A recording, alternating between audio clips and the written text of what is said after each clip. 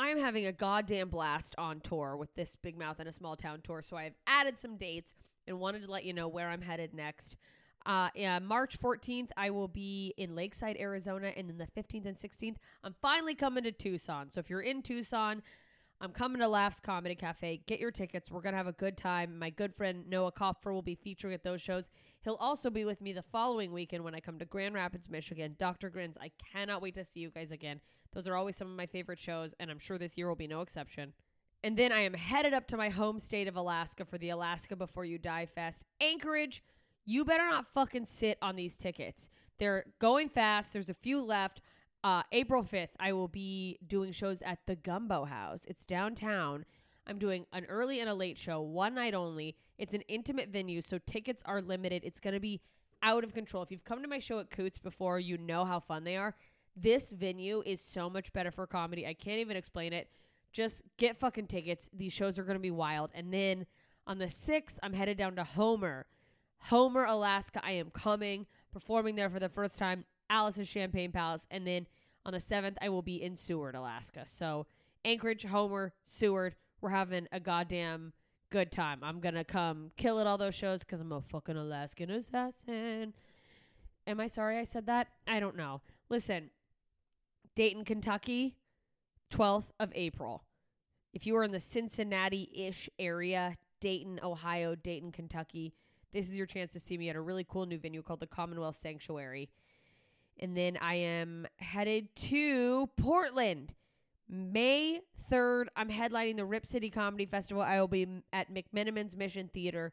You guys, this is a cool theater. We want it to be packed out because, of course I want it to be packed out. But also, like, let's have a goddamn good time in this nice, beautiful theater. So come to that. It's going to be a hell of a time. I can't wait to come back to Portland. And then Wisconsin, I'm headed back your way. But this time I'm coming to Janesville, May 17th and 18th, Green Bay on the 19th, and then what up, Florida, St. Pete, Tampa. I'm coming your way. Tampa, I will be there June 2nd, and St. Pete, they're ahead of that, May 31st. Tampa, I'm at Side Splitters, and if you go to the links in all of my bios or go to their website to get tickets, for a limited time, you can use the code JMS and get $5 off tickets. And wherever you are, I'm trying to get people to buy tickets early instead of waiting to the last minute and making me panic, so that if it is going to sell out, it sells out faster, so that I know that, the club knows that, maybe we can add a second show. It just FYI, that helps every artist that you're a fan of. So if you can ever buy ASAP, go ahead and do that. So that's your incentive to buy early in Tampa. And I'll be adding more dates soon. If you did not hear your town, but you want me to come there, head over to my Instagram, instagram.com/JMScomedy, or just at JMScomedy if you're using the app like most of us. Click the link in my bio. Join my email list. That lets me know where you guys are, so I know what areas want to come see me. So do that. I can't wait to get to more cities. I'm having so much fucking fun on the road. You guys have been amazing. People have been buying merch. These audiences have been out of control good, just electric, laughing, having a blast. And I know all these upcoming shows are going to be no exception. So I will see you there. jmscomedy.com/shows to get your tickets. Tell your friends. Tell your enemies. We're going to have a fucking good time either way. So thanks for listening to this little promo. Enjoy this episode. Ta-ta, idiots. What you just said is one of the most insanely idiotic things I have ever heard. What kind of ignorant shit is that? At no point in your rambling, incoherent response were you even close to anything that could be considered a rational thought. You idiot, you fool! Hey, dummy! This is the Ignorance is Blessed podcast. Everyone in this room is now dumber for having listened to it. This is episode 29, and I can tell by where this is at on the chart and that it's on the chart that I've got comics listening to the show, and I love that. So if you haven't heard this, I hope you find it helpful. If you have heard it, enjoy it again. It's a good conversation to listen to if you're not a comedian, but definitely I am positive comics who listen were like, oh, how to get in at a club. And, just keep getting up, keep writing as well. Don't We're looking for the cheat codes, but it's good to check out the resources. Anyways, this is with the owner of Laughs Unlimited, a really cool club in Old Town Sacramento. One of the first to headline me for a weekend, and I'll always be grateful for that. And that is not why I'm about to say this. I am just going to say it because it's a fact. I fucking love her. It's Jenny. She runs the whole space. She owns it. She kept it together. She brought it back. She managed to figure out a solution to keep it afloat in that weird, can't really do full show COVID time, but where people were trying to come back to things. She did sorry, it's a really interesting episode. It's just late at night. Again, here I am recording these in the middle of the night. It was like a silent disco, but for comedy. Very weird as a performer. Really cool for the audience to have somewhere to go and do that. And I just love her. It's a fun club. The audiences are a little bit rowdy usually, but that's my style. And that may not be a reflection of the club. That may be a reflection of my audience. So, yeah, this is a cool one. She's fucking hilarious. And she's just great all around. One of my favorite clubs. I hope to always work there forever and ever. And that's all. So enjoy episode 29 of the Top 40 Countdown, Running the Light, and the rest of the club with Ginny from Laughs Unlimited. Okay, you guys, I'm here with Ginny Canfield, booker, manager, one-woman band at the Laughs Unlimited. Laughs Unlimited in Sacramento. Mm-hmm. I'm here this weekend co-headlining with Jack Asadorian Jr. Mm-hmm. We're just going to talk about, I want to ask you about running a club. I mean, you might not get the answers that you want. Yeah. By the end of the podcast, you're just like, you're fired. You're never working at my club. By the end of the podcast, you just throw your hands in the air and you be like, I don't want to do it anymore. I can't work here. I can't live like this. Mm-hmm. How long have you been in charge over there? 9 years, 2 months, 3 days, 7 hours. No, you're like 9 years. Every minute just ticks away. August 1st was 9 years. Oh, your club birthday is my birthday. Yeah, exactly. How was it? What was the like condition of the club when you got it? Was it like just doing good and you picked up where they left off? I don't really know. I wasn't in comedy then. It was doing good. It was sustainable-ish. It was a recession. Okay. Oh yeah. I bought a business in a recession, which is bold. What you're supposed to do, like buy low, sell high, right? That's true. But that's easier said than done a lot of times. Because you're like, I'm also low. Right? Steve had been trying to sell it. And little known fact, I was the bookkeeper. Oh, you were already in. I was already People didn't know that. Yeah. You were behind the scenes. Nobody, there was only a few comics that knew me. Oh, and so you knew all the finances too. So like, exactly. You had like all the information you need to like negotiate. Yeah. Oh, that's perfect. Yeah. That's crazy. And so I had seen how he ran things. Yeah. So there was, I never had dreams of owning a comedy club or a restaurant or a bar of any type. I was interesting. I was a bookkeeper. I did Is that what you were going to do? You're like, I'm just going to. Yeah. I did taxes. Keep books. I was a tax preparer, certified tax preparer, and a bookkeeper. Teach me how to get all my money back. Pay your taxes. Yeah. Okay. See, I told you weren't going to get the answers. Can you pay me in cash? I think comics do have a leg up on that already. Oh yeah, I mean, how much you get paid in cash? Yeah, with the amount I get paid in cash. Laughs Unlimited. No, but it's like, the cash. Because I want to deduct it. I want to write it off. Oh, for sure. It's like I get from the opposite end why you'd be like, no, I'm writing you a check. I'm claiming every penny. Right. And then from my end, I'm like, yeah, no, if you paid me in cash, did you even really pay me? I don't know. Right. They did. If the IRS is listening, I've claimed everything. I get almost no cash. Right. Yeah. Okay. So you were. So I was the bookkeeper, and then, but I saw some things that he did that this could be better. Definitely don't think that any business owner should do. Oh no. And speaking of taxes, right. So when I took it over, as a comedy club, it was definitely a running, functioning It had been around. I mean, Laughs has been around since 1980. Yeah, okay. I bought it in 2009, so it had a 29-year history already established. Wow. And then there was just the financial aspects and the behind the scenes that definitely needed some work. Yeah. I mean, there was, comics were getting checks bounced, employees were getting checks. It was bad. So there was a bit of a thing that a stigma that I had to overcome. Yeah, because people are like, fuck that club. Right. I actually had to deal with that. Oh yeah, like the repercussions of people still not having been right. There's still a comic that I shall not name because I respect him. I'm a better person. No, I totally respect him and I completely understand the reasons, but won't work at Laughs, or I mean, he says can't, but won't work at Laughs because he got fucked. Yeah, and he's like, he thinks that Steve's still involved.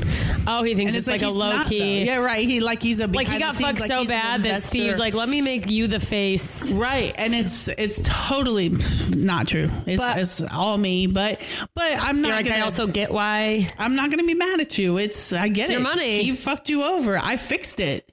Yeah, but that's because it should be fixed. Yeah, you're like, I'm not going to run a seedy business where comedians are like not making their money, and my employees especially. Right. Oh yeah, the employees used to call me to see when they could cash their checks. Oh wow. Yeah. So the employees knew me. Yeah. The comics not as much. And you're like, we're gonna fix this. Yeah. So then I from the behind the scenes, there was also some things like as far as booking. Yeah. I mean, headliners used to come through 3-4 times a year. Oh, so it was just like the same. He had a smaller rotation. Had like 3 hosts. Wow. Which was good for them. Because they got a ton of quality stage time, but also the audience is like faster because of it. But yeah, on the other hand, there's like repeat business wise, like you're seeing the same comic do the same 15. Especially a lot of hosting material is sort of, you have your little tricks and like I have the stuff when I host clubs where I'm like, a lot of my normal material is not like, you have to be kind of like clean and more of a cheerleader and like, let's just be fun and who's got a birthday even but yeah, so that just would get really old quickly for repeat customers. Yeah, so, and he had booked out about 6 months after I took over. Did you just go I just have to let this happen? Yeah, so I saw who was coming through and kind of, I've always been hands-on, I've always been there, so kind of took note of who I liked, who got reaction. He also wasn't there a lot. He had young kids. I mean, they were probably the age that my daughter is now. Oh, wow. So he kind of stepped back more and had managers running it and a GM and stuff. Oh, wow. Probably why he was repeating people, because he's like, these are the people I've seen. Right. I don't know. That must have been hard for a variety of reasons, but then these comics who are used to like 3 and 4 weeks of this club and you're like, that's not going to keep happening. And it didn't happen quickly. Yeah. It happened over time. Like you're working only twice a year. Yeah.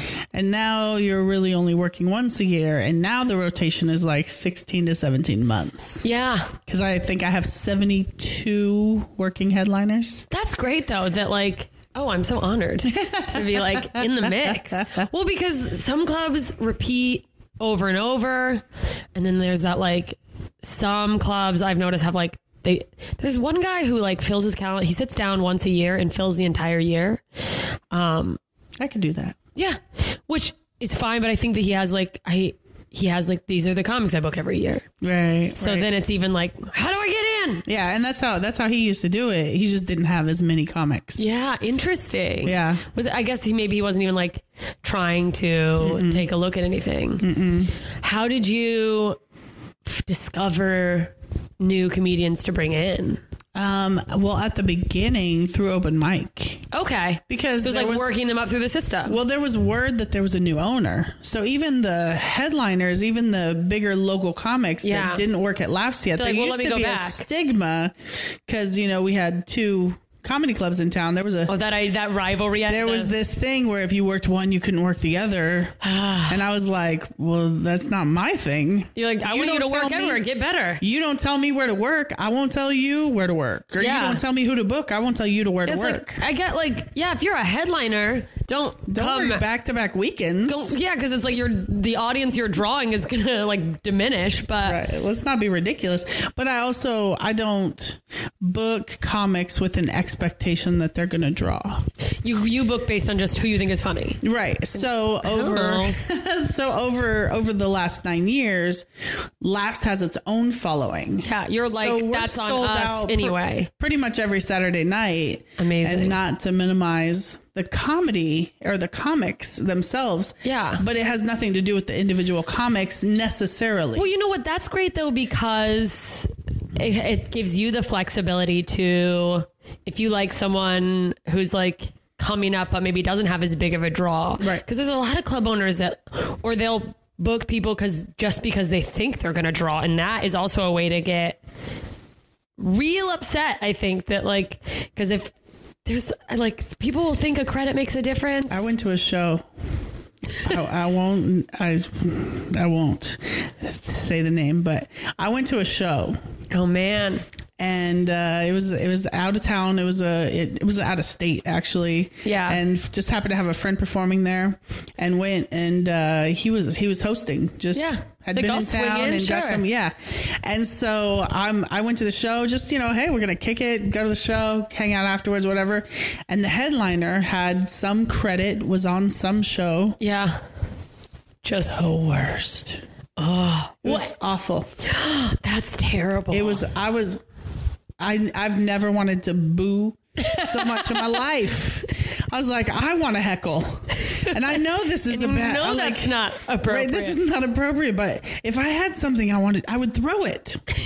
It was really, really bad. So it's one of those things where like they had just enough heat that people were like, let's try to headline them. I was like, did you even watch a tape? Because I can't imagine this being 5 minutes. No. It was really like I've seen comics, where they do really well for X number of minutes, and then you can tell that they're kind of losing steam. Like though that was all their material. It wasn't even that. There was no steam. Just what the holy hell are you doing? Did they have an audience? I don't think it was what they expected it should have been. Thought they're like, oh, they were on this huge thing. Right. It will pack out. Right. Oh. If you remind me, I'll tell you. I'll try to remember because I'm so curious. Well, it's also like I guess comedians, I guess that is that was a chair, you guys. My bad. I don't even know if they could hear it. Half the time I'm like, there's children screaming outside. And then I listen back when I'm editing and I'm like, I didn't need to say that. You can't hear a thing. I sound like a crazy person. You just didn't want people to think you farted. Yeah, it's very true because I want you to know when I fart. I will claim all of them. Oh, my daughter announces it. I'm farting now. She just goes, I farted. I'm like, okay. All right. Well, at least I know that it's not a gas leak. Right. It's at least not in the house. Right. I think about that because there'll be people who get, some little credit on like a show that's very popular and all of a sudden like they're trying to headline them. Yeah. And I've even had friends go like, oh yeah, they started headlining me and I wasn't ready. But as the comedian, it's like, well, if someone tells you we're going to do this, do you just say, no, I'm not ready? Or do you go like, yes, well, I might. I think so. Yes. But I get that someone could go like, do I grab the bull by the horns? There was a comic that I offered a headlining weekend to, and he declined it. I respect the fuck out of it. I respect that. I was like, I will. The thing is I'll think of you again in a year or in 6 months or however long. And I think that's what he said. Give me a year. Okay, cool. Good. Featured him in the meantime. And then, in a year, and now he's a headliner. But if you come in and you do the headlining job and you don't do well, you don't, there's not really a thing where you get demoted. Yeah, you're just gone. You just, yeah, you're like, I'm just not going to book you again. You get ghosted, I think. Yeah, well, no, because it's like, I'm not going to have the conversation with you. Yeah. Unless I have had a comic come and was like, it was a host feature situation. Okay. Had him feature and didn't do well. And when he tried to get back in, he was like, all right, I'll come back as a host. Yeah. He's like, So if you say, I'll come back as a host. Let's try that again. But then he came as a host and had a terrible attitude. So I was like, all right, well, you just don't work here. It's fine. And you're like, so much for humility, buddy. Right. It sounded good. Yeah. No, I mean, that's always been a huge fear of mine, is that I don't ever want to do anything before I'm ready. And like, but I guess I get the mindset of, I mean, they're offering me a headlining, so right. Maybe I'm supposed to do it. Are you just supposed to like jump in? And I'm so afraid of like, let me just. Well, I get I mean, you wouldn't want it to be a missed opportunity. That's the thing. And is I totally get that. I guess I could see some people being like, if I don't do it now, it's never going to, but I think maybe my career is a very, very slow climb to wherever I'm going. I don't know what the top is for me, but like, I've always been fine with that. But like, it's always, I guess, made me okay with not worrying about like, I have friends that'll get so devastated over, I can't believe that person got this TV show or got this late night set and I haven't done it. And I'm like, I don't care, man. I'm like, I am definitely capable of doing a late night set. I am still so afraid of like doing a late night set and it bombing and being like, if people look me up, that's what they're going to find. Right. And they're going to be like, this is bad. Right. I'm like, not until I have the late night set that I'm like, this is the one I want on TV. Well, and that's the era we're in now is, Memorex doesn't go away. People that probably don't know what Memorex is, but. What is Memorex? I was like, no, what is it? It's like a tape. That's what they. Yeah, it's just out there. It was a brand of tape. It's like forever. Yeah. Well, the internet is forever. Yeah. So. Forever. Right. So you have that big famous late night set. And it's like if people like in theory see you on the calendar at a comedy club, they're like, oh, who's that? Let me look them up. And they see you're terrible. Like it also like, I have to realize it could work the other way where they're like, I don't know if I'm going to go, wow, what a funny set. I'll go. Right. But it's like, yeah, I am of the mentality of like, wait till you are sure you're ready. But it's so funny how many comedians, boy, do they think they're ready 2 months in and they're like, I could do that. Wow. So you have, I think it means something host wise at Laughs, especially when they do get booked. Yeah. Because they respect the fact that they had to work for it. And it's not, this person over here got it in 1 week because of whatever. They look around and go, oh, everybody that is at this level put in work. So it is this like, it's not a willy-nilly. It's up to Jenny and we don't know what the criteria is except she says be funny. Yeah, you're not waving a magic wand. Really, it's like, be funny, be consistent, be professional.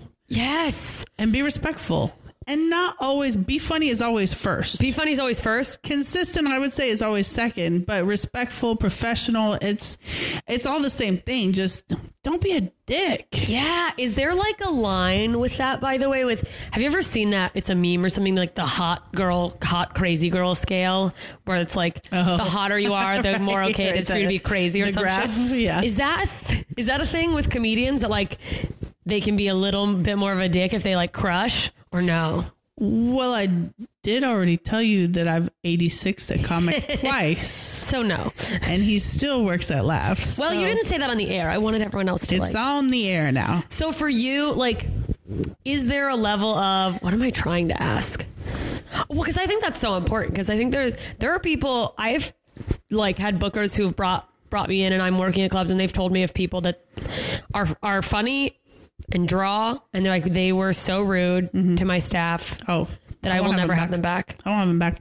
I have comics that I've booked that are funny. Yeah. And I don't worry about the draw anyway, but I had a problem with, for whatever reason, disrespect or whatever. And I don't care how funny you are. You can't shit in my house. Yes. It's like, fucking be nice. Nobody is funny enough to be an asshole. Right. And well, since we're going to be talking about sexism and feminism. Yeah, let's get in.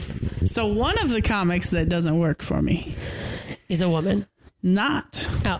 It's a man. Okay. But the story goes, Oh, God. he was booked for the weekend. Yeah. And the week of sends me an email just checking in, whatever, or I sent him an email, whatever. There's an email chain. And he said something about, we're looking forward to coming up. And I went, what? Like, we? So I sent back, I'm like, who's we? Because I had a feature and a host booked. Have no idea who we is. Like you and a mouse in your pocket, I'm hoping. You're like... And he's like, oh, I'm bringing up so-and-so to feature. Without asking? A week before without asking? And I said... Whoa. I said, no, you're not. That's not a thing. No. And then he goes, well, I really want them to feature. I go, like, well, he's really not going to, though. Yeah. He can do a guest set. I don't know where he's staying with you. It's like, how long have you headlined that you don't know that, like, you don't just out of nowhere? And there's a flyer out. Like, we do flyers. I mean, how long ago did I send you a flyer? So many, like, and early. Right. Yes. It's on the website. Yeah. Like, you know that there is another feature. And in fact, he did know there's another feature because his next message was, well, the feature is just a local. Just a local. You're like, yeah, I give opportunities to locals who work my club. And that's why I booked them. The locals who I have a great relationship with can save my ass sometimes. Yeah. Which is why they aren't any lesser of a comic or person than you are. That idea of like, oh, the local comics is like, fuck off. They're working just as hard as you are just because they haven't moved to LA or New York or whatever. Right. And they're on the road. It's also like they go out and do stuff. They just come home. And I'm not going to shit on them just because you have this person you want to bring. So I was like, okay. It's not going to happen. I'm not canceling them for this rent. If you wanted me to book a feature with you, you should have asked when I booked you. Yeah. I would have looked at a video because I'm not blindly booking people. And there's a process for it. So he can come and do a guest set. Next time, remind me. I'll take a look at him if he doesn't do the guest set. And he sent back and he goes, so you're picking your feature over the headliner. Like... What do you think that you are? Like, I don't have to book you. I'm picking my lineup. I'm picking my lineup. I picked the headliner and I picked the feature. If he was having the same issue, I would still be like, he's like, oh, I'm bringing this MC. It's still, I'm picking my lineup. I have the same contract with that person as I do with you. Yeah. Like they're relying on their money the same you're relying on yours. You know, the money that I'm giving you because I booked you. Right. Because I am the boss here. You're like, okay, fine. Go work somewhere else next week. And so, and I said, if I need to have another headliner come in, let me know. Good for you. And he didn't like that. And so JC, who is the bartender at Laps, also sometimes manager, also a wondrul person, baby daddy. Yeah. He is my daughter's father. Baby daddy. This particular comic called him. Because now I'm not answering. Like the conversation's over. We aren't going back and forth. Yeah, you're like, if you're not coming, let me know. That's right. That's discussion. It. If you're not going to be here, that's all I need to know. Yeah. Otherwise, see ya. Yeah. Show up and do your time. So I'm not answering him now because there's nothing else to talk about. Oh, it's so annoying. He calls JC. And that's some bullshit. So I'm like, whatever. Okay. Well, I don't know what this. So now JC calls me, which is not unusual. We talk every day. Yeah. And he goes, hey, you need to call so-and-so. No, I don't. And I said, the fuck I do. Oh, can I cuss on your podcast? Oh, yeah. No. Yeah, go in. I cuss all the time. I call the listeners idiots. Perfect. I like it. Is that why you only have 3? No, it's out of love. No, I have 4. I have 4 dedicated listeners. I said, the fuck I will. Yeah. And so then I told him what was happening and why. And he went, oh, he didn't tell me that. He just said you weren't answering his calls. I said, that's almost like, that's so funny. For good reason. So now I'm pissed. Before, is it trying to go around me? I was just annoyed, but now I'm pissed because you just called the bartender because he has a relationship with me, and that phone call to me was basically, hey, bro, get your bitch. Yeah. I didn't even, because it's, ooh. Yeah. Fuck off. Right. Bye. Right. He did show up for the weekend. He did work the weekend, but I've never booked him again. No. And he's hilarious. But good for you, though, for like drawing a line that like... Get your bitch. It's also just for people to think that they're so funny that there's not enough other options. That it's like, I love to like thinking that like I write original material. I do my best. I think I do a good job. It's like, at no point am I like, I'm irreplaceable. Like, there are so many comics just waiting in the wings at every club. Like, did they die? There's like when there are comics who die and people start looking at their dates and calling those clubs, like trying to fill in the holes. Like, people are ruthless. That's like good to hear though, because it's, I don't know. Sometimes I feel like it's all in my head, but there's these moments of seeing like people who seem mean getting things, and I'm like, life is unfair. But I like that. I also love that because you have a built-in audience, you just get to go. Yeah. It's a nice feeling of like that pressure is. Yeah. Even when we're off, I was like, how are the numbers? And I was like, oh God, they're going to hate me if we don't. If it's not, it's my fault personally if it's not packed out, which depending on the club, some clubs, and a lot of those clubs that like seem to just eventually fall apart too. It's like that you haven't even booked a consistent enough roster to keep regulars coming back. Right. Is like, because there's clubs I think I've done like one club that I headlined that was a very poor turnout, but then I talked to comedians who should definitely draw. Like, I draw in places and I get surprised. Yeah. Like, I'll get little bonuses or whatever if depending on the deal that I have. And I have to pretend when the club owner's like, you know, not to be rude, but I wasn't sure what the turnout would be like, and this is really great. And I'm like, thanks. And in my mind, I'm like, I don't know why they came either. There was like 2 clubs this past year that were like, this is the best weekend we've had in months. And I'm like, yeah, well, I'm just doing my best. And I'm like, I don't know where they came from. How did they find me? What's going on? But like, then when I hear other clubs where like comedians who should draw, they're like, yeah, no, there were like 8 people in the audience. I'm like, oh, I blame the club. Oh, it wasn't just me. What a balance. Yeah. But you also like run shit. Like there's clubs that I work with where I've never even seen the booker. Like they're just this person who exists via email, but you're like in there, like manning the door, fucking running the booth. Bartended last night. So shit. Until my bartender got there. Oh my God. I do the bookkeeping. I do the payroll. Oh my God. Taxes. It's like literally a one-woman show over there. That's amazing. So how... So like, okay, so the idea, let's go back to sort of that comic story, I guess, like wanting to bring in a feature. If you book a headliner and they, from the beginning go, can I bring a feature? You're willing to like, let me see their tape. Depends on the headliner. Yeah. So it's more like if you have like a longer relationship. Yeah. I don't suggest it as a new headliner. Yeah, of because course. You're already the unknown. Yeah. That's and now you're asking me to risk 2 unknowns. Yeah. On a possibly 5-minute clip. I mean, I don't know what I booked you off of in the first place. Yeah. Not you specifically, but like whoever. in general. Right. So did I see you do an hour, or am I taking a chance on you? And now you're basically asking me to take a chance on somebody else. Yeah. Which is right. A real gamble. And I don't softball my headliners. No. You don't get an easy feature because it's your first weekend. In fact, I had a local headliner that I headlined for the first time, and I put a really good like comic in front of him that I knew I'm going to have to headline next time. Yeah. And I was like, sink or swim. Let's go. That's what I want. I'm like, give me your best. Give me the best person you have. Right. I want to like have to step up to the plate give you the and spot, but earn it.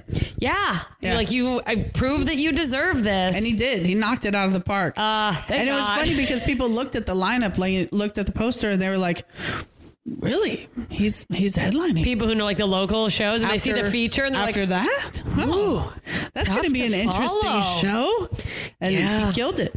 I was like, you're a headliner. You that's good too. Cause like there is I don't even know if it's a stigma, but like it is a stigma, but also the idea, and I don't know how true it is, but that some headliners bring weak features so they look stronger. I've seen it done.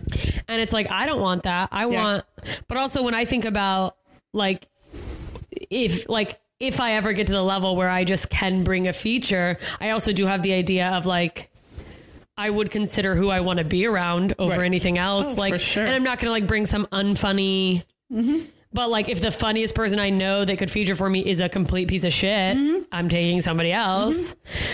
Yeah. It's also bold, I think, to like, as a headliner be like, because in my mind, even if it's not said, if I go, can this person feature for me? If that person bombs, it burns the bridge for both of us. Right. You know, so like, and there's clubs that if you recommend somebody and they are not, they're not going to work you for a while or they're at all. Right. Like I think it was Harvey's that if you recommend somebody and they don't do well, you don't get booked for a year. Yeah. So you lose your booking that year. Well, and it's like, I just sort of have approached any opportunity I've gotten from like someone bringing me as a feature or bringing me in. Like that's how I got into your club was Carlos. And it's like, whether or not they say that, I'm like, I need to go and like drop my dick on the table. I don't need to go and like, let me just try to work some stuff out. Right. You know, because it's like theoretically. So I just wrote this new one. Let me try it on you guys. Well, because it's like the idea that like, oh, now I could fuck up this person's money too, in addition to like, I ruin this opportunity for myself. So it's, I'm less inclined to ask for someone to feature for me. Yeah. Because I'm like, well, it's an added responsibility for you. Yeah, because you have to worry about that person being funny, but also like, what if you bring someone you don't know, like have someone you don't know that well, and they're like a complete piece of shit to everyone, right? Like rude to the staff, and you're like, oh my God, what have I done?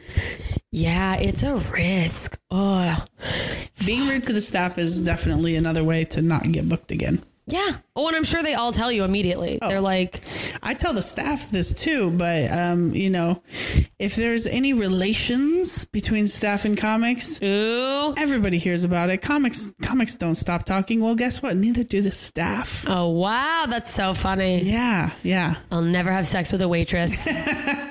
Never say never, but I mean, I don't recommend it. God, I'm trying to think. I also don't recommend having sex with a comic. So, I mean, listen, we've all made mistakes.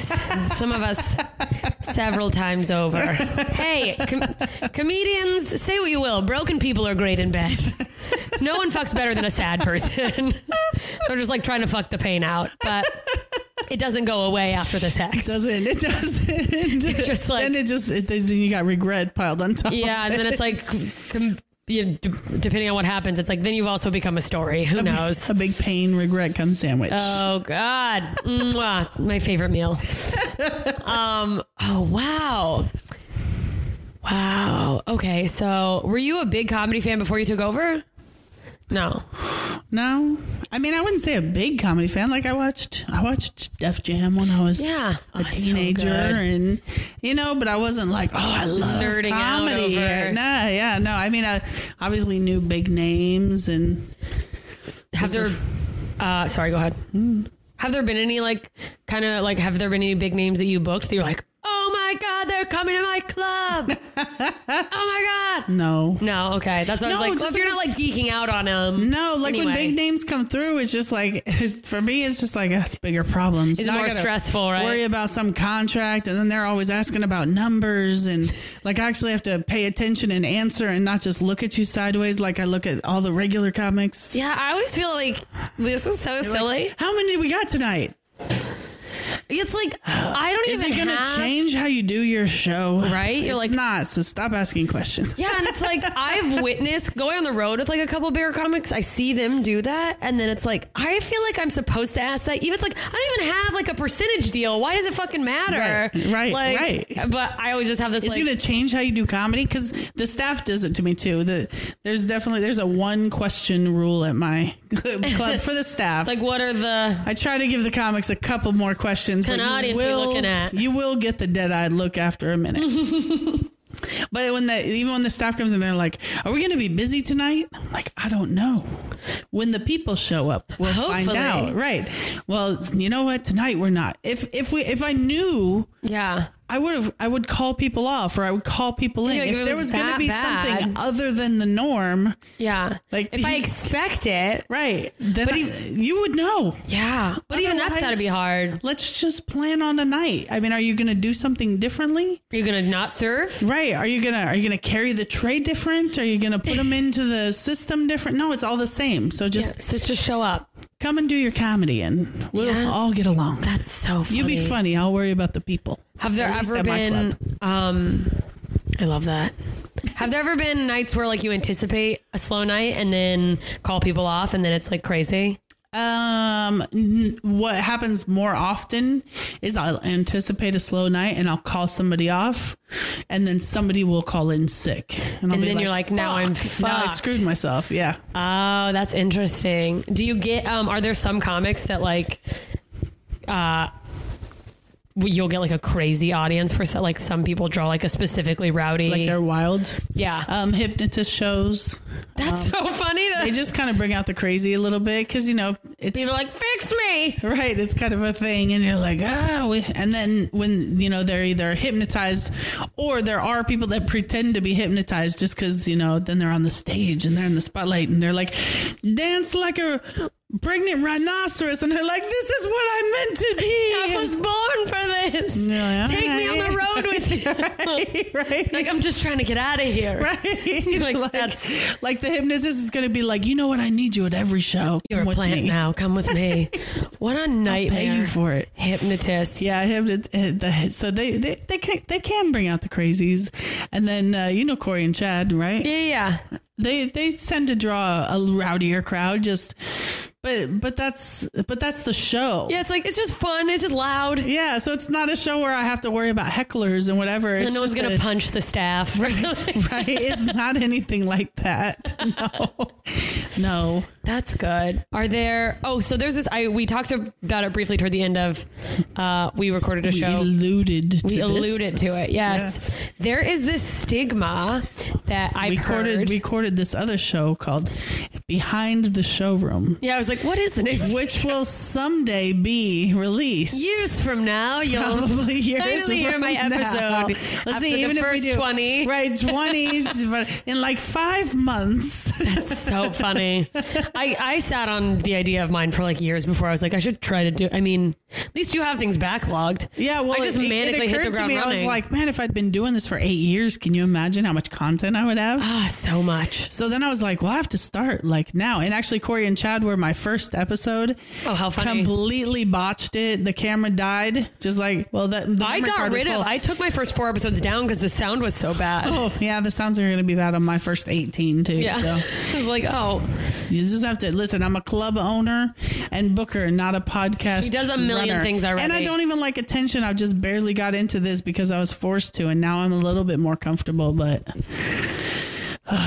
like, I just want to run things. I'm just trying to put some content out there because I'm supposed to. Right, exactly. Just like the rest of you. I know. All right, so Behind the Showroom, go look it up in 5 months. Yeah, in 5 months. Put on a Google alert. Right, put on a Google alert. And you will get that notification. Like the Laughs Unlimited page on Facebook. Yes, and if you're in Sacramento, go see shows. The notification. I love that. Oh, so there's a stigma I've heard for a long time that like female bookers are harder on women or like less likely to book women. How does that make you feel? Or like, what are your thoughts on that? I don't think about that. Yeah. You don't think about when you're booking, you're not going, is this a man? Is this a woman? Well, I don't think about the thought of that. What other people think. I don't think about the fact that other people are worried about it. My opinion is it's not my business what other people think about me. Which is such a great way to live. That's such a just good mantra. It's like very how people feel about you is none of your business. It's none of my business. It makes you feel a lot more less concerned about stuff. Yeah. I don't consider man and woman. You just go, is this funnier? It's always funny to me. Yeah. Especially when comics are recording, like they'll request. It's like to break up the testosterone or.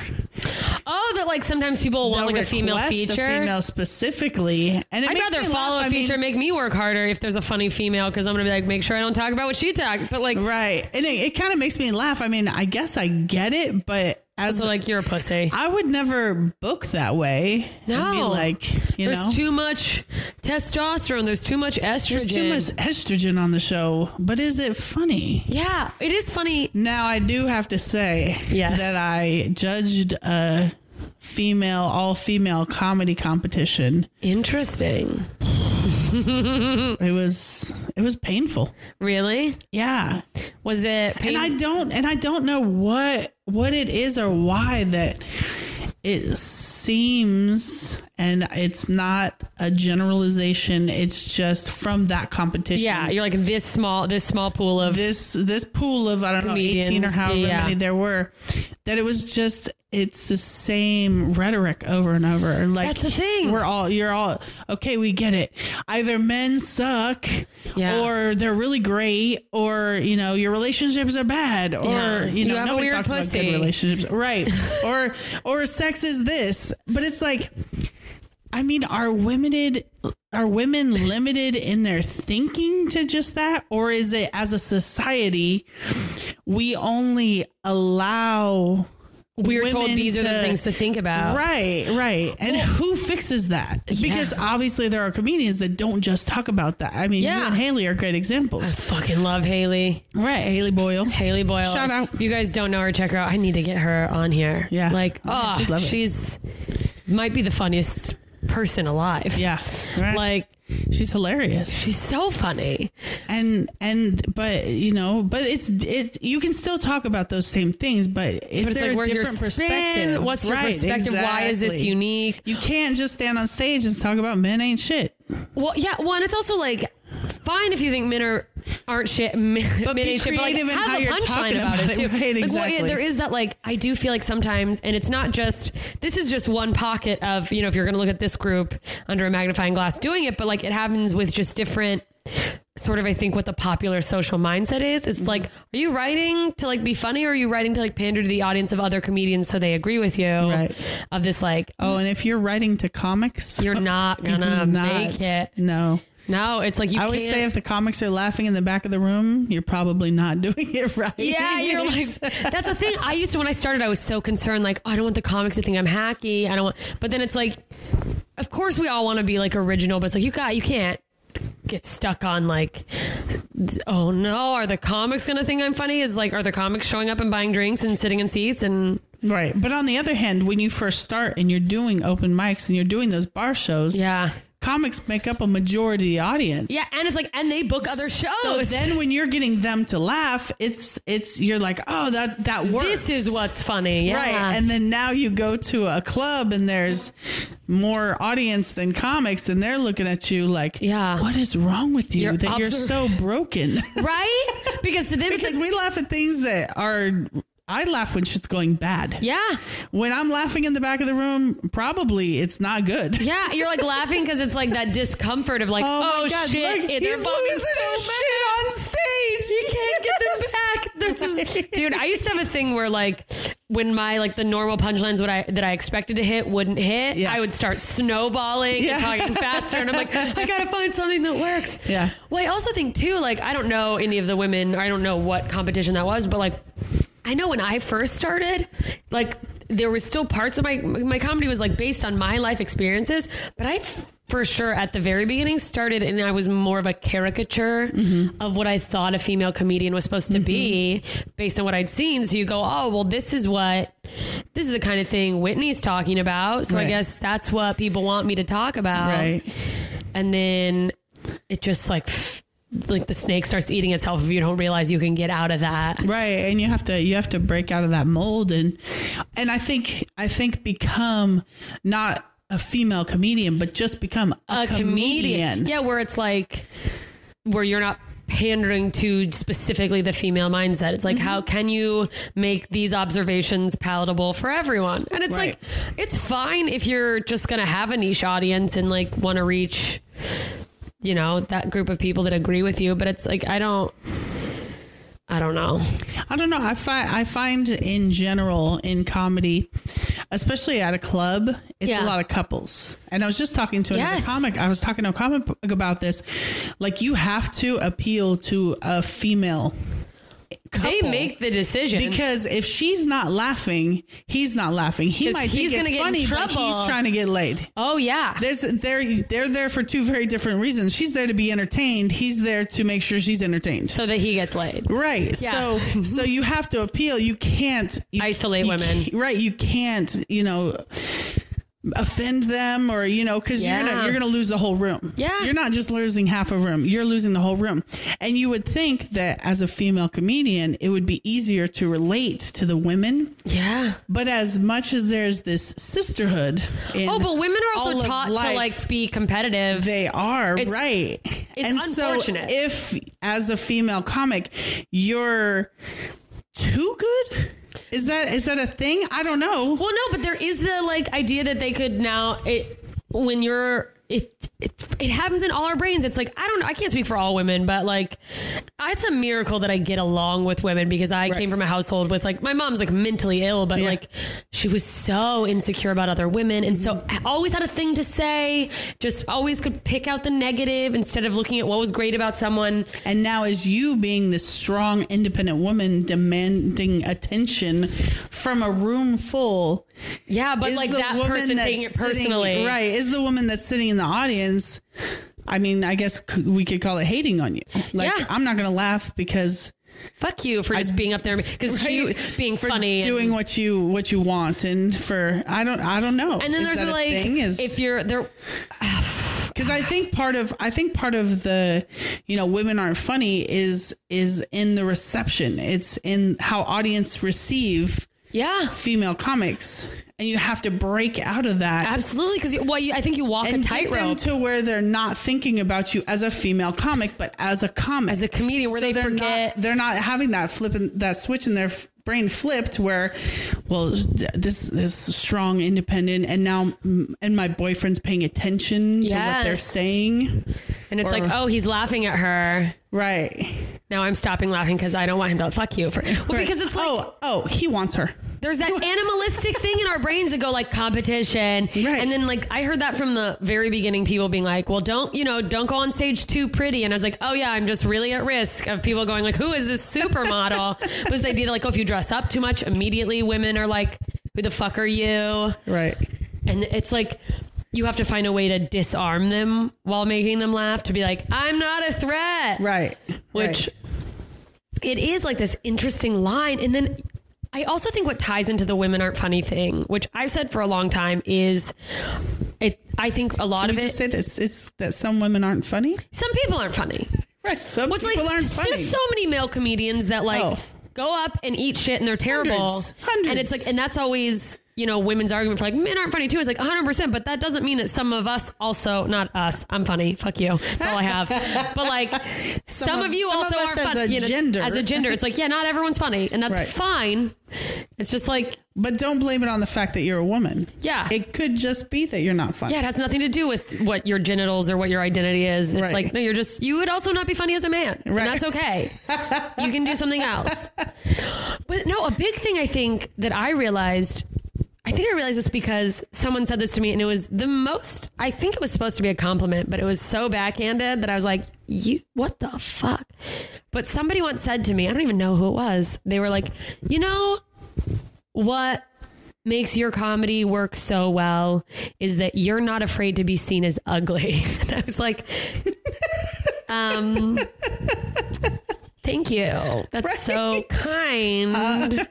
Yeah, I was also, if I was afraid to be seen as ugly, I wouldn't leave the house. I'd just be looking through my curtains, but oh no.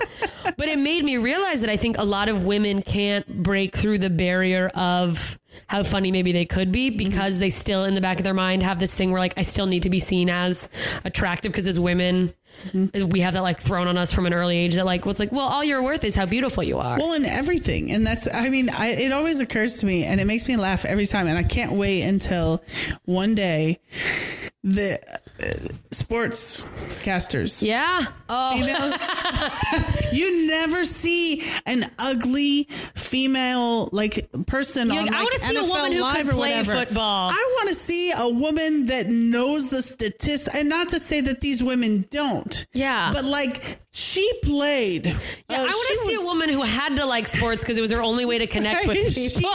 And she did not play. What's the female version of football? Flag, the little cheer. What is it? Powder puff? Yeah, she didn't play powder puff. No, she played for real. Yeah, like I want to see a rugby. That lady sportscasting. Yeah, because I can't believe that the only female sportscasters they could possibly are gorgeous and petite. A lot of them are petite and wear 6-inch heels or 4-inch heels or whatever. How many? It's like no. I want Deborah to come in her blazer. I don't feel bad when they're on the sidelines interviewing these pumped up, adrenaline filled guys, and they're like, so what do you think about whatever? And they're like super like, bah! And now it's like, oh, it's so scary. I'm intimidated. It's like, well, then don't do the job.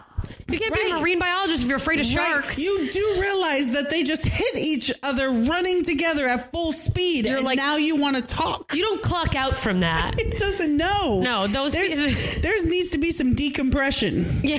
Before through a cage. Yeah. Like, I hate that they have to do like interviews after.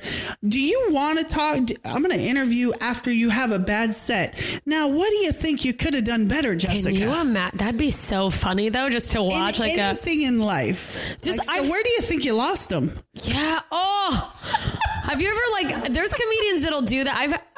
I've had someone say that to me. Not even where do you think you lost them, but like after a good set is like so funny to be like, I mean, it's not funny when you're the person it's happening to, but I had an amazing set somewhere one night, like just in my opinion. And then also like based on audience response and like people coming up after and like laughing, and a person who followed me couldn't follow me. Right. We were like supposed to be co-headlining. They went after and like it was rough. And then we were riding back in a car together, which already is like, oh boy, this is awkward. Mm-hmm. And he's like, so how do you think you did up there? And I was like, what? Excuse me? You want to have that conversation? Like, no, I did fine. I'm going to look out the window. But the idea of just being like, where do you think I lost him? Right. Is a nightmare. After every set. Yeah. Even after a good set. Yeah. What do you think you could have done better? And you're like and this isn't you've had time to talk to your families or it's not. This is like as soon as you leave the stage. They're in the green room. You got to take a shower. The football they took a shower, put on a suit.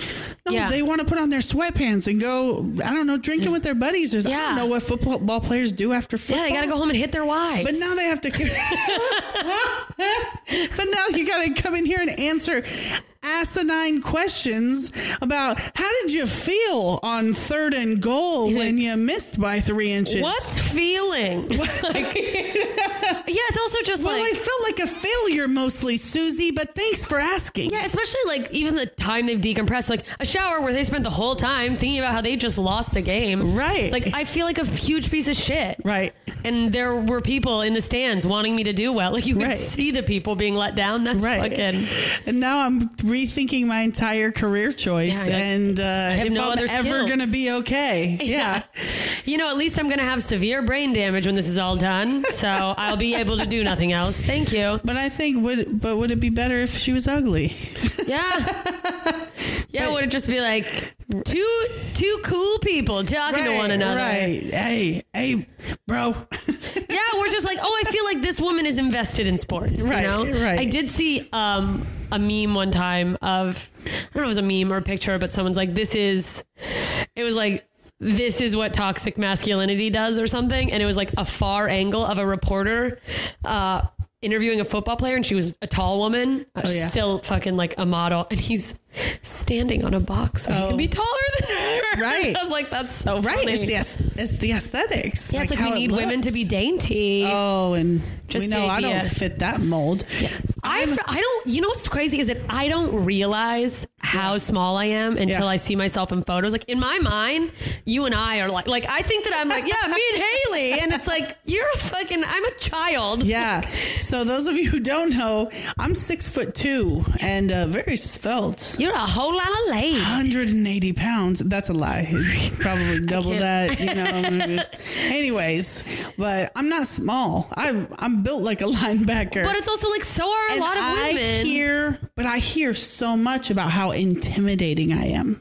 And you're like, And I'm like, I literally can't make myself smaller. Yeah. Like I've leaned up, there's that half wall. I'll lean against the wall and then I'm just scanning a room, looking around, and I'll catch eyes with a comic, a staff member, or whatever. Yeah. And they jump. They're like, what's the matter? I'm like, I was literally I can't make myself. Should I wear sunglasses? Like any less intimidating. Like I'm in the most relaxed position I can. I'm not like. Should I wear a visor? Right. What is it that I can't make myself smaller? Well, you know what's so funny is that I think that also ties into like just that concept of like how people, what they think of you is none of your business. But I remember my friend, she's a comedian, Dulce Sloan, someone saying to her, they're like, well, like, and she's not tall, but she's like a bigger girl and just speaks her mind and has a strong opinion and like many comedians. And someone was like, well, you're kind of intimidating. And she was like, am I intimidating or are you intimidated? Right. And just that idea of like, oh, you're an intimidated person. I like That's that. not my problem. Right. Like I'm existing. The fact that you are afraid of me is your own issue. Right. And I was like, mind blown. Like, I like that though. But I'm gonna have to remember that. I mean, I loved it. I'm also like such a small size that it's frustrating because there are some people who like don't take my anger seriously because they're like, oh, it's cute. Oh, she's mad. And I'm like, well, just call me up. I'll say it for you. Because even if I say it in a normal tone, they think that I'm terrifying. that's so funny that people. It doesn't help that I do semi-enjoy fucking with people. I mean, it's fun. So I do have a real good dead-eye stare. You're like, if I know it's going to bother you. Right. So I'll just answer in a perfectly straight face. And so they don't know if I'm joking or not. So you just watch them like internally unravel. Like, yeah, I think it was Ron Jasal came to do a guest set one night. And I don't remember who the headliner was. But it was like second show Saturday. And he was like, how long do you want me to do? And I was like, I don't know, like 35, 40. And he was like, what? I go, I've already seen this show a few times, so I'm getting real tired of it. And he had no idea what to do with that information. He goes, I totally forget that you're just fucking with me, but it takes a minute because you look so serious. I'm like, I know. It's fun that way. I'm sure that I would fall for it too. I'd be like, oh, okay. Right, oh no, what did I do? Right. I'm like, so funny. Here's the trick, people. If I'm talking to you, it's not that bad. You're like, if I really didn't like you, I wouldn't give you the time of day. If I really didn't like you. But if I don't talk to you, it doesn't automatically mean I don't like you either. So you're like, oh, like if I don't respond to your email, it's under a pile of 3,000. Right. You'll basically never know. Is that a thing for you? Like as a general, I don't even know if you have a general policy, but like, if you get an email from someone you're just not interested, do you usually just like, I'm just not going to respond? I just don't respond. Okay. I don't have time to respond to everybody. And I'm not necessarily not interested. Yeah. You don't have to, I mean, I'm not interested right now. I am not booking today. Yeah. There's not a booking day. I don't have anywhere to put you. Like, right. I'm not, I don't know you. There's a lot of questions. Now I have to watch a video. Do you honestly, as a comic, do you want all of that information? Because most comics don't. Yeah, it's like, I'd rather just never hear from you. Right. If I sent back and said, the lighting in your video sucks, the audio is terrible, stop having your friends shake while they laugh. Like, I can't say that to you without you knowing me. Because you're going to go, she's a bitch. Yeah, and you're like, no, it was honest. Go look at your video. Do you want to see how terrible it is? You cussed 13 times in the first 10 seconds and I cuss all the time and was still kind of like, holy shit, that was a lot. Yeah. And then I stopped watching your video. Because you're just saying fuck. Oh, it was more than fuck. Oh, Jesus. They said every single word. I was like, how did you do that? You know what's so I sent like a they round even squeezed cunt in there. I was like, wow. Wow, in the first, that's impressive. It was in the first 10 seconds. And maybe they just want to be like, look, do you have an audience for this? This is what you're getting. Do your people like this? Right. Which I'm like, well, I guess it's like, at least they didn't pretend to be clean and then come in and you're like, what in the... True story. What would be... How often for, like, if someone's like, knows, like, okay, maybe they don't respond, what is a decent amount to like, do you think for a comedian to like reach out sporadically? Like what's too much? Like if someone sent you an email once a month and was like, just checking in. There's a comic that I haven't emailed. They probably email every other day. I bet I could name who it is when we get off this podcast. Oh, I can't wait. We should be writing these things down. We're going to have lots of names to talk about. Man. Very, very consistently, but I'm not mad. Like, it's very easy for me to just, I have a folder. Yeah. That goes in the comic folder. So you just go like, okay, they're just following and then up. when I get ready for that comic folder, unless I respond to you and say, here's my expectation, then I can't expect you to know what I expect. Okay. That's you good. know? Yeah. And that's just, that's just me not being an asshole. Yeah. But if I sent you and said, check in with me in a month, and now you're still sending me emails every other day, I'm unsubscribing from you. Yeah, you're like never. I'm just going to put you in the spam folder because I can do that too. But really, it's just, I'm not mad at your hustle. Like, yeah. Some people are better at it. Some people do it more frequently. Somebody don't know the difference. Somebody asked me once, what's the difference between persistence and a pain in the ass? Yeah. And it's attitude. I like that. You can send you're still me polite. You can send me a email every day. Hey, I'd love to work your club. Here's my information. Here's this, and send it to me every day. It doesn't mean I have to open it. It doesn't mean I have to look at it. It doesn't mean I have to act on it. But you know I have your information. Yeah. But if you send me an email, like, I've been emailing you. Right. I emailed you 2 weeks ago. Cool story, bro. Yeah. So did these people. Attitude. And your point. And now you're having an attitude with me before I've even, I don't know, met you, addressed you, talked to you, probably before I even looked at your comedy. Yeah. I already have an attitude. Oh, I'm not going to work with you. Yeah. That's easy. And I just hit the table. That's how angry she is. Okay, so if someone's reaching out to you for the first time, do you mostly go off of like someone you already headline has to bring that person in? Do you do like a lot of like personal referrals? Or we have the showcases. Or the showcases. Yeah. Like rarely is an email going to get someone. I go out to festivals. I've done World Series of Comedy the last 3 years, and God, I haven't been there in a while. Seen comics. I've booked comics. I've booked comics that didn't win. Yeah. And I was just like, you know what? I really liked you. You'd be great in my room. That's great. I'm pretty sure I'm going to the San Diego Comedy Festival next year. Oh. I've been invited to the Big Pine. So. Oh, nice. Yeah. So I'm go out and look. At this point, I went to NoHo last year. Oh, fun. Yeah. Jay Whitaker just worked 2 weeks ago. That's so funny. And Sean Larkins is headlining. Great. And who's the other one? There's another one. I don't know.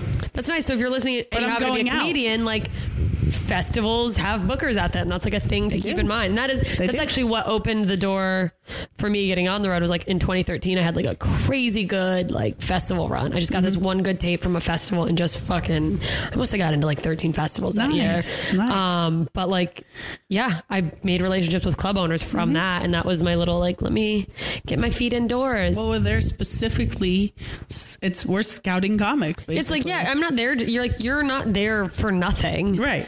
You're like, I'm not wasting my time in Big Pine to just be like, I just needed a break. Right. So I came to Arizona. Thought it'd be cool to hang out. Yeah. Yeah.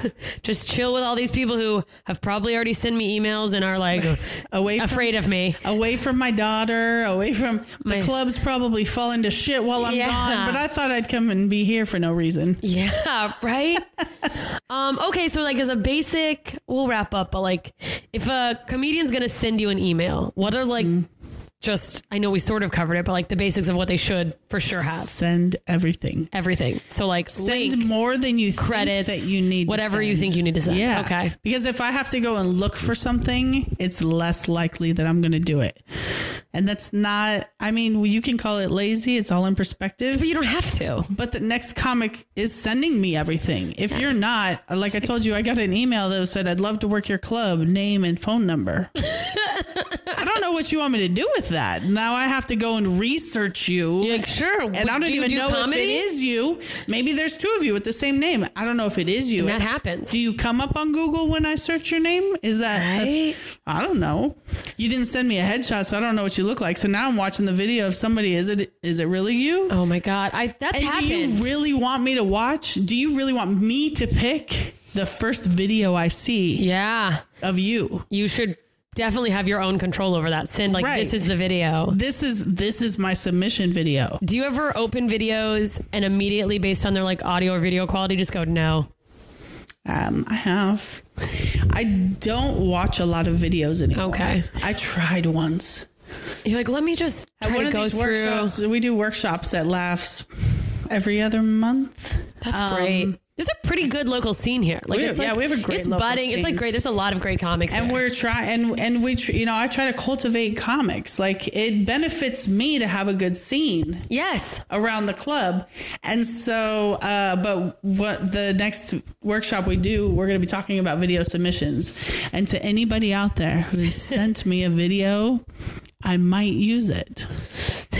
I won't tell you whether I'm using it as an example of what to do what did I or send? what not to do.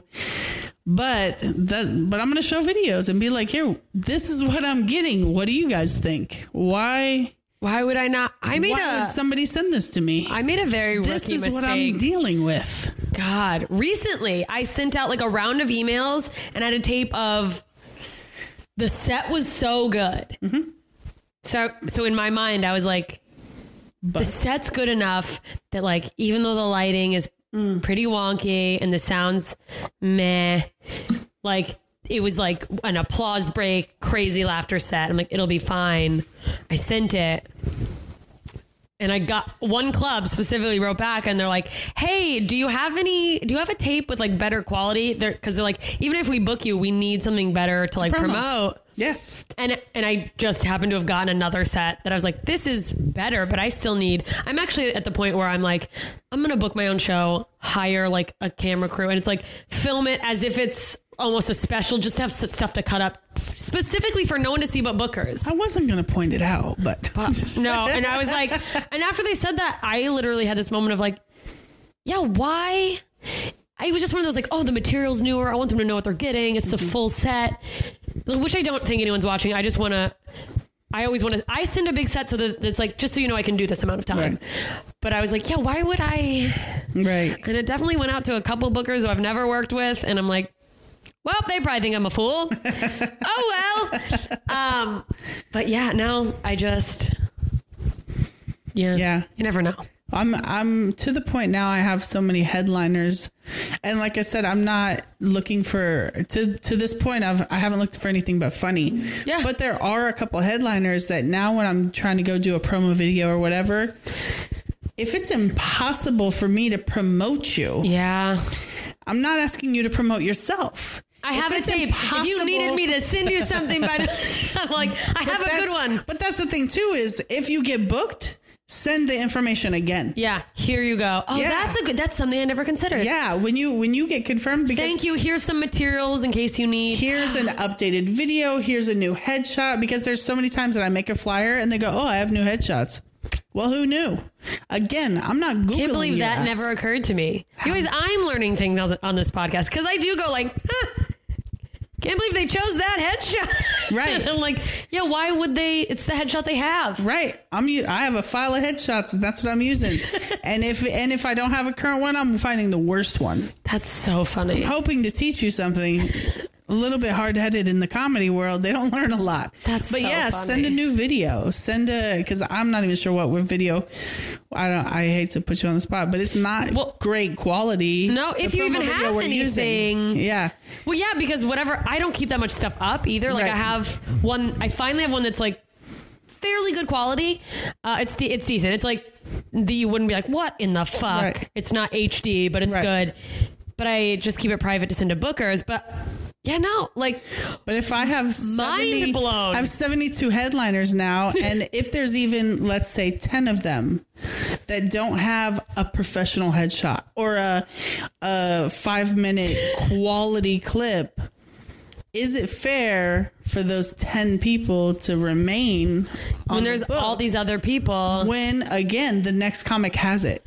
Yeah. And they are equally funny. You just changed my life. Maybe. At least you changed my process. Now you're going to have to go work even harder. I have to get that goddamn fucking thing cut up into pieces for... All right. Anything else? Anything you want to add? Any last gems of booking knowledge that you have hidden in your brain? Be patient. Yes. Be persistent, and don't be an ass. Just don't be an ass. I could tell stories all day of comics that just are shitty. Yep.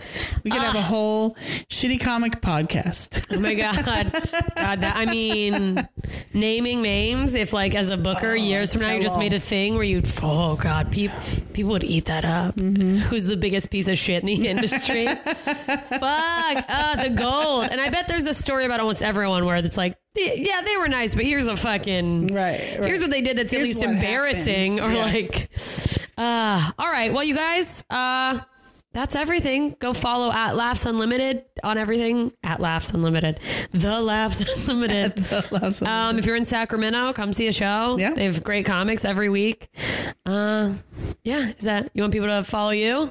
No. Stay away from her. Yeah. Laughs Unlimited. Behind the, wait, what is it going to be called? Oh, behind the showroom. Behind the showroom. Yeah. Shit. I'm very professional. Look out for that, you guys. And that's been Ginny, and I'm Jessica Michelle. Thanks for listening. Bye.